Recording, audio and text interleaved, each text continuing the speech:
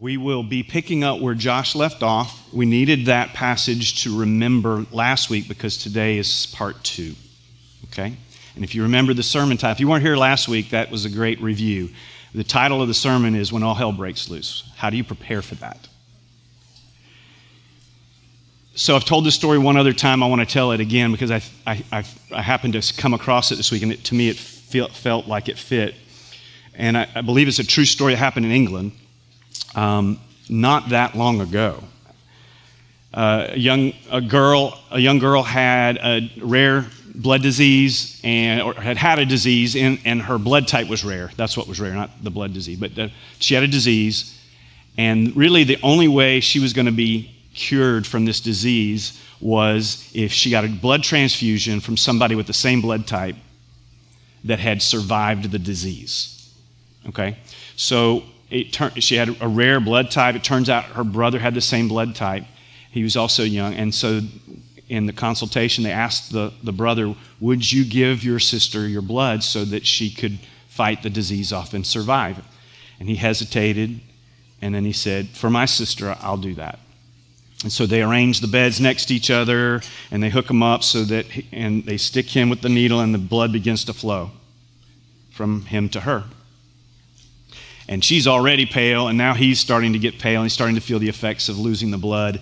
And at some point, after a while, he just says, doctor, when will I die?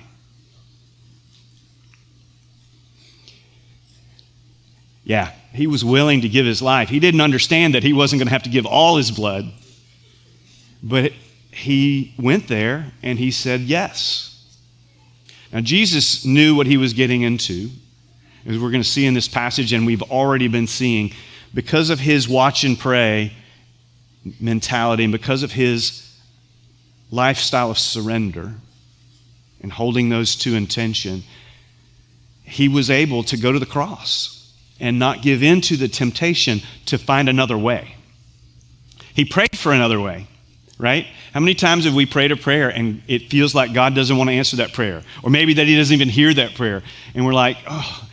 And it's because God wants sometimes us to get to the place where we're willing to say, like Jesus, not my will, but yours be done. Of course, this all started in the Garden of Eden where they said, not your will, but ours be done.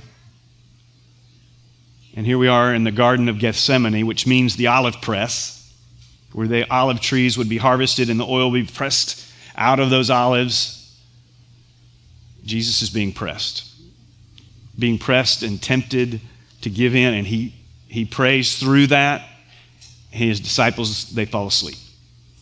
And so we pick up in verse 46, and we'll just keep going to the end of the chapter. And there's a lot of text here that we're going to move through, a lot of action. So what I'm hoping is that we're going to double down on last week. That we're going to look at these, how do I prepare is the question. How do I prepare when all hell breaks loose? How do I prepare for that day? How do I prepare for that eventuality? And some of you have already been there. And you know what it's like to not be prepared. I'll give you my story. So it was 1999. Anita was very pregnant with our 4th daughter, Emma. And it was Sunday morning, and she said, we got to go to the hospital. And I'm like, oh, right, we're missing church. No, I'm just kidding. So we got in the car, and we drove the 20 minutes to Nash General Hospital. And and they put her in a wheelchair, just like they should have, and they wheeled her into an office. I'm already not happy, okay? Because the last time daughter number 3 came just 25 minutes after we arrived at the hospital. So I'm thinking, every time it's a little quicker, let's do the math. Less than 25 minutes from now, there's going to be a baby and you're wheeling us into the office. But okay, I'll play your little game. And so she says, as she sits at the desk and types on her little computer, now what's your name? What's your address? I'm not happy. What's your phone number? I'm now speaking to her in a way that is not kind, okay? I am not prepared for that moment very well, okay? And so I speak to her very, very firmly that she needs to get into a hospital room because she's going to have a baby. And she humors the dad who has, is in the place that I'm in, and she gets her to a room. And hours later, she delivers Emma. Not my best moment. So somewhere in there, since I had plenty of time, I had to go down and apologize to her. Fortunately, she was very merciful. We are going to find ourselves in situations much worse than that, much more stressful than that, and we're going to wonder, how do I prepare so that I don't give in to those temptations? And so let's look at the text. We heard in Josh's reading, he left off in verse 46, "Rise, let us go. Here comes my betrayer." Okay, so verse 47, while he's still speaking. Now remember where they are. They're on the Mount of Olives at night. It's not Thursday night anymore. It's Friday morning. It's probably 2. I have in my Bible somewhere along the way I picked up 3 o'clock in the morning. I don't know. Nobody really knows, but that's a ballpark. It's early in the morning.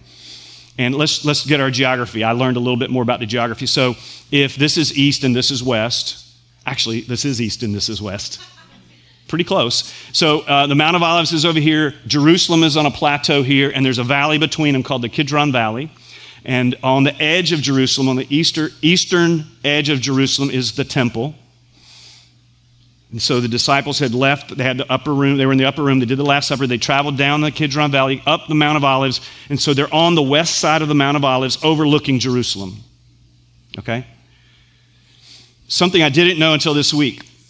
Apparently, there was a drain from the temple into that valley. And the drain was for the blood from the sacrifices. That's how they got rid of it. Well, they're in the middle of this festival of unleavened bread, 7 days of people bringing lambs and sacrificing. They estimated 200,000 lambs would have been slaughtered in that week. Of course, the Lamb of God, who takes away the sins of the world, is the one that matters. They're all pointing to him. And so this is the picture, right? As they walk down from I don't know that they could see it, though. It would have been really dark. But there would have been blood in the water. Or they would have stepped over a bridge of some, and I don't know that they could have seen it with the torchlight, but there's blood in the water.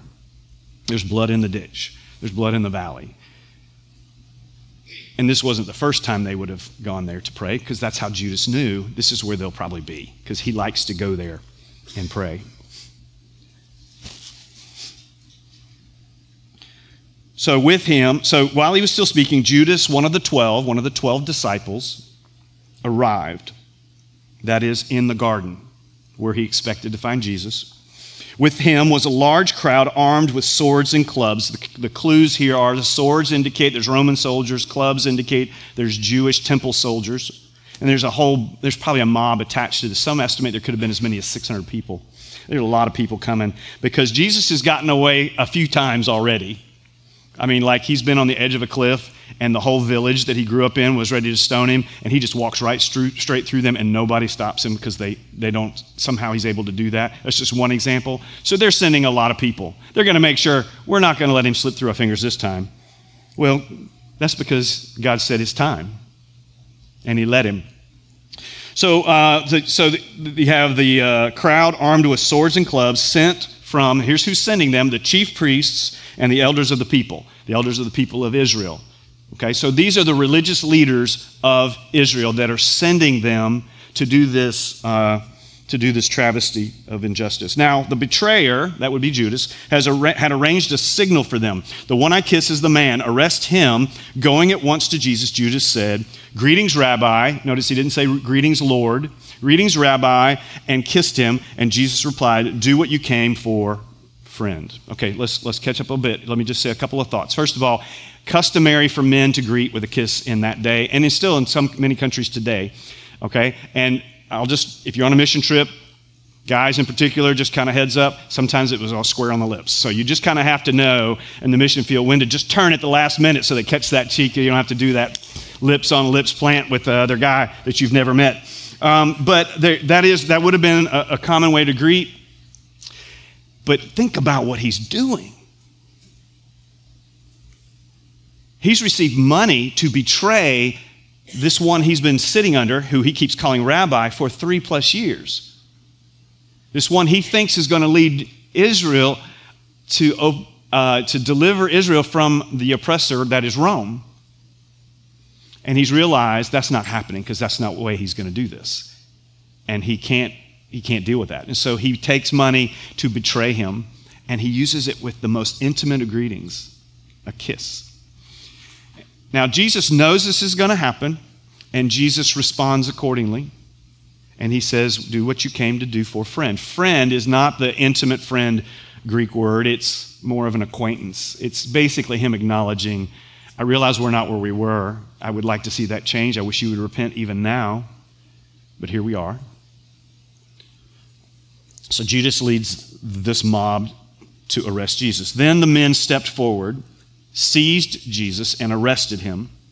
With that, one of Jesus' companions reached for his sword, drew it out, and struck the servant of the high priest, cutting off his ear. We know the companion is Peter, because if we read John's account, we learn it's Peter, and the servant actually had a name, Malchus.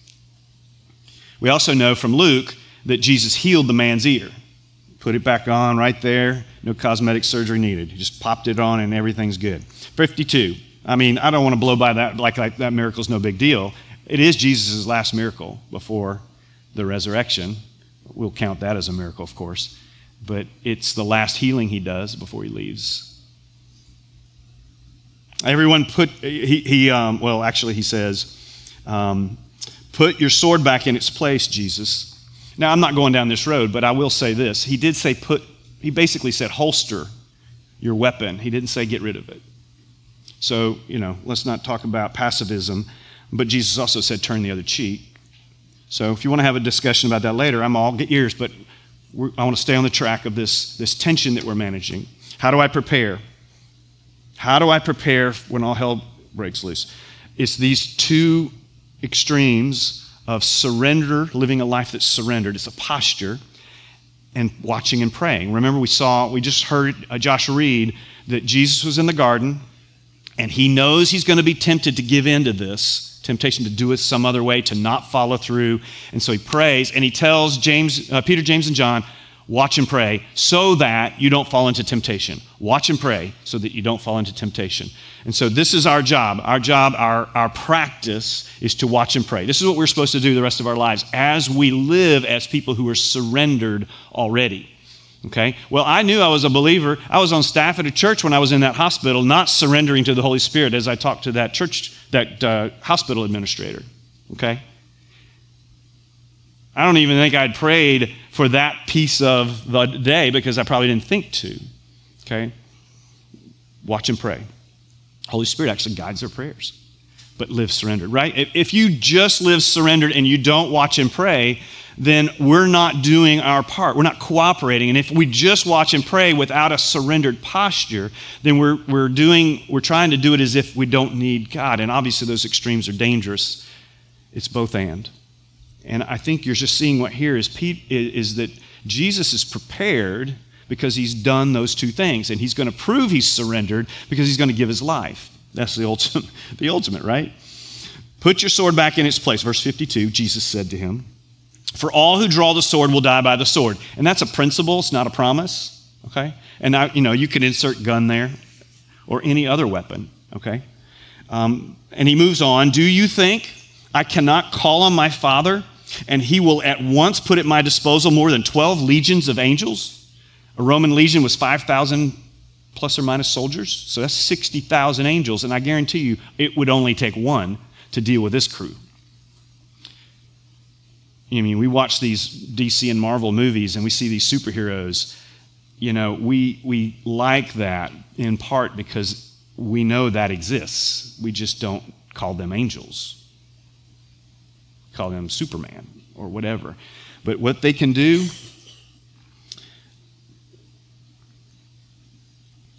so he says, I'm not defenseless. Peter's trying to defend Jesus. He's trying not to deny Jesus. I love it. Spirit is willing, but Jesus reminded us the flesh is weak. Watch and pray. And Peter will prove that Jesus was accurate in that as well. But how then would the scriptures be fulfilled? Here he goes again, that say it must happen this way. Over and over and over in the book of Matthew, Jesus points to the Old Testament as his authority for everything he prophesies. He keeps pointing back to the Jewish scriptures, the Hebrew Bible, and he says, as it is written, just as it was prophesied, it's going to happen. And it happens over and over and over again. Over 100 prophecies just about Jesus himself are in the Bible that are fulfilled. And that would have been said, well, I'm not sure which one he's referring to here, so I guess I don't know when. Be fulfilled, let's say it must happen this way. And that was his conclusion after praying in the garden, right? If there's any other way, Lord, to make this cup, any other way, yet not my will, but yours be done. Okay? And that cup were pointing to the wrath of God that was poured out on him on the cross, where he died for us so that we could live for him. Verse 55. In that hour, Jesus said to the crowd, so, they're all there. They're closing in. Am I leading a rebellion that you have come out with swords and clubs to capture me? Every day I sat in the temple courts teaching, and you did not arrest me. But this has all taken place, here he goes, that the writings of the prophets might be fulfilled. And then all the disciples deserted him and fled. Okay, now Jesus actually wanted that to happen. He actually, in the book of John, we see he tells the crowd, he says, who are you looking for? And they're like, Jesus of Nazareth. And he's like, I am I'm him. And he's basically saying, let the rest of them go because you're here for me. Let them go. So Jesus wants them to flee, but they're fleeing because they're scared. Because they know by association, if he hangs on a cross, it's easy to justify for them to hang on a cross. They're his most trusted, closest followers. So they run for their lives. They will show the transformation that occurs once you understand the gospel and believe. Because they will go from cowards to incredibly brave martyrs, as all but John will die for their faith without denying Christ. Because they will say, I've seen the risen Lord. I know it's not a lie. And I'm willing to die for what I saw. Now, we don't have that benefit, right? We weren't there. We didn't see Jesus walking around after he was crucified. But they did, and over 500 other people did too. And those people are why we're here today, because their testimonies have rung through and shown out since for the last 2,000 years.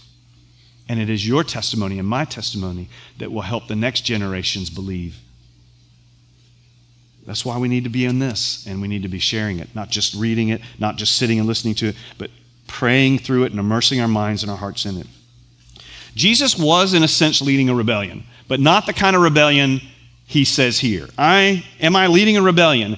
He's not leading the kind of zealous rebellion that Israel's used to seeing happen, that would spring up behind a charismatic leader who would then lead a crowd to want to fight off Rome, and then Rome would just obliterate them. And here we go again, another false Messiah. Jesus isn't trying to do that. That's not the kind of rescue he's bringing. Every day, okay, but this is all taking place, then they scatter. Okay, now, what we're going to see now is two trials. We're going to see the trial of Jesus, and we're going to see the trial of Peter. In that order, Matthew's going to unfold that, so I'll reveal that. Verse 57, those who had arrested Jesus took him to Caiaphas, the high priest, where the teachers of the law and the elders had assembled. So the teachers and the elders of the law, they sent the mob. They're back at Caiaphas's place. He's got a big house, and he's got a big courtyard, and they come back and they're gathered there. Now, Caiaphas is the high priest now. We know from the book of John that before they go here, they actually go see the former high priest, Annas, his father-in-law, who's supposedly been dethroned, if you will. Rome took him out of his seat and put somebody else there, but he's still got power and influence, and that's still happening. So the demonic maneuvering that is happening to make this happen, it just runs deep. Verse 58, but Peter followed him at a distance. Now that's actually pretty courageous if you think about it, because everybody else is just running for their lives. Peter actually wants to see what's going on, and he follows right up to the courtyard of the high priest. Now we know from the book of John, somebody else is there that knows Peter that lets him in because he has a relationship with the high priest family. Many point to John, although it's a little unusual that one of Jesus' disciples would be tight with the high priest. But it could have been somebody else. Or it could have been like Joseph of Arimathea, or even what's the guy's name?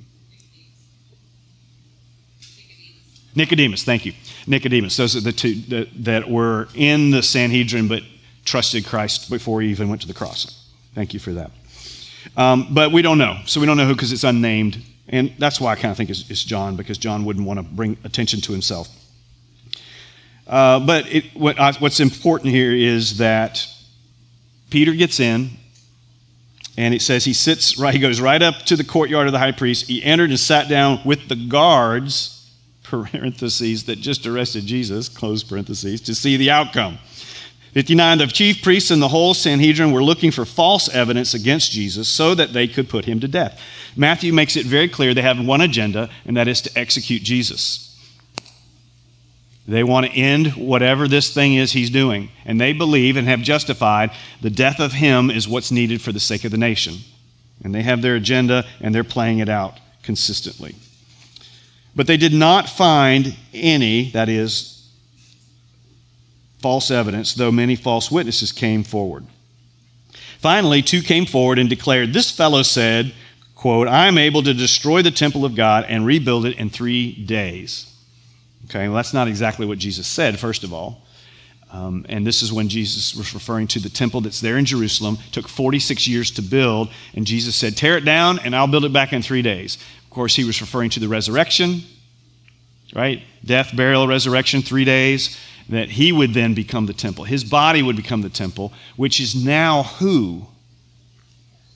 The body of Christ is us collectively. We are the temple. God doesn't live in an ark. God doesn't live in the mercy seat over the ark. God lives in the hearts of his collective body of believers called the Church Universal. Okay? In the Apostles' Creed, it says the Holy Catholic Church. That word Catholic means universal. Okay? So the universal church. That is the whole group of people in all of history who've trusted and followed the Lord Jesus Christ. That's what that's about. Okay, so he says then, so they didn't find any, finally, okay, verse 62. Then the high priest stood up and said to Jesus, are you not going to answer? What is this testimony that these men have been bringing against you? But Jesus remained silent. And if I had time, I'd take you to Isaiah 53:7, where it describes in great detail, 52:13 through 53:12, it describes in great detail Jesus dying on the cross. So if you're into that, go back, look, write those references down. Isaiah 52:13, 53:12. In there, in verse 7, it says that he was silent like a sheep that goes, like sheep before when they're sheared and when they're slaughtered. Apparently, they don't say anything. They don't complain out loud, apparently. Jesus is not going to defend himself because that's not why he's here. He's here to let happen what's happening, and that is to let his creatures kill him. Those he created, kill him. That's what he's here about, and that's what he's letting happen, because he knows this is the only way to rescue humanity from our sins. The high priest said to him, I charge you under oath by the living God, tell us if you are the Messiah, the Son of God. So the high priest makes it so he doesn't really have a choice because he's going to honor and obey. And so he said, you've said so. Now, he doesn't say, yeah, you're right. He says, you have said so, which is kind of a way to say, it's a nuanced way of saying, not like you think, but yes, I am the Messiah, and yes, I am the Son of God. And then he clarifies, and he says, but I say to all of you, from now on, you will see the Son of Man, reference to Daniel 7:13 and 14, which is actually a statement of his divinity, even though it's Son of Man, sitting at the right hand of the Mighty One, that's his place of authority, and coming on the clouds of heaven. That's pointing to his second coming, when he will come in the clouds, and everyone on planet Earth, believers and not, will see and hear his arrival. Then the high priest tore his clothes. So he would have had fancy robes on, expensive robes, hard to tear robes probably, and he would have just done the Superman, right? He would have just pulled that and ripped it apart as a sign of grief or extreme just disgust, being dramatic. This is something that people did back then, and I don't recommend it, but if you've got lots of extra clothes in the closet, go for it. All right, so he does that, and he says, he has spoken blasphemy, okay, which is what he wants. He wants to be able to charge Jesus with blasphemy and treason. Why do we need any more witnesses? And it would be blasphemy if Jesus wasn't who he said he was, but he is who he said he was. Which is why he's able to walk this road, which is what makes his love so amazing, is that he is who he said he was and yet died for me and for you. Why do we need any more witnesses? Look, now you have heard the blasphemy. What do you think? He's worthy of death, they answered. And then they spit in his face and struck him with their fists. Others slapped him and said, "Prophesy to us, Messiah, who hit you?" And we know from Mark that he was blindfolded, and that's why they're hitting him and saying, "Who hit you?" and prophesy. So, how do we prepare? How do we prepare to go through hell on earth and not give in to the temptation to save our skin, to make things better because of the way we want to feel? Watch and pray from a posture of full surrender to Jesus. It's so easy for me to stand here and say that. I realize that. But you all have heard my testimony already that I failed many, many times at this very thing. Now, here's what's encouraging to me, among other things. Flip back to a page to verse, last week's text, 31. Then Jesus told them, he's talking to his disciples, and then he says, "This very night you will all fall away on account of me." He already knows it's going to happen. He prophesied here, it happens. For it is written, and this is why it's happening, because God said it was going to happen. Through the prophet Zechariah, 13:7. Is it Zechariah? Yeah. "I will strike the shepherd, and the sheep of the flock will be scattered." I is God, shepherd is Jesus, sheep are his disciples. And then he says this, 32. "But after I have risen," again, the disciples are not hearing this, but he's telling them, I'm going to a cross, but I'm going to rise from the dead. And after I have done that, you guys who have scattered and left me, we're going to go all meet up in Galilee. Fish and chips, baby. Right? That's what's happening. That's what's coming. And they miss it, but it's so encouraging to me. God is faithful, even when I'm not. So before you get busy beating yourself up, figuring out, okay, what kind of abuse do I need to heap on myself to warrant God's forgiveness? First of all, you'll never have enough of that. Okay? I mean, people used to go to Rome and crawl up the steps of St. Peter's Cathedral with broken glass so that they would bleed on their way up, so that they could somehow justify God forgiving them for their sins. That is not the God we serve. No. He forgives because we trust that what Jesus did for us on the cross was enough. And you go, that sounds too easy. It's not easy.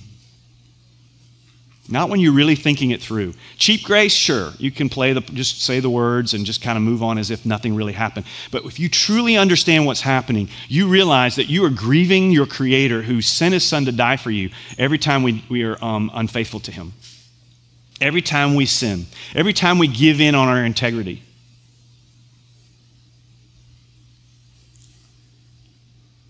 And so we're at this place where we have this choice to make, okay? So I'm going to live a surrendered life, yes or no? Maybe I am, maybe I'm not, but I want to do that consistently. Well, I'm oftentimes tempted to not do that. So what do I need to do to correct that? Watch and pray. How do I do that? Okay, I'm not telling you anything y'all don't already know. You live here, and you live this out there. You saturate your mind and your heart on this so that it's more of a spiritual reflex when you're hit with the uncertainty. You know when you do that little doctor thing where they hit you, you sit there and he whacks you here and your leg flings out without you doing it, it just reacts. It's a physical reflex. Watch and pray builds a spiritual reflex so that what you do without even thinking, the muscle memory is trust and obey. Wouldn't that be good? That would be good.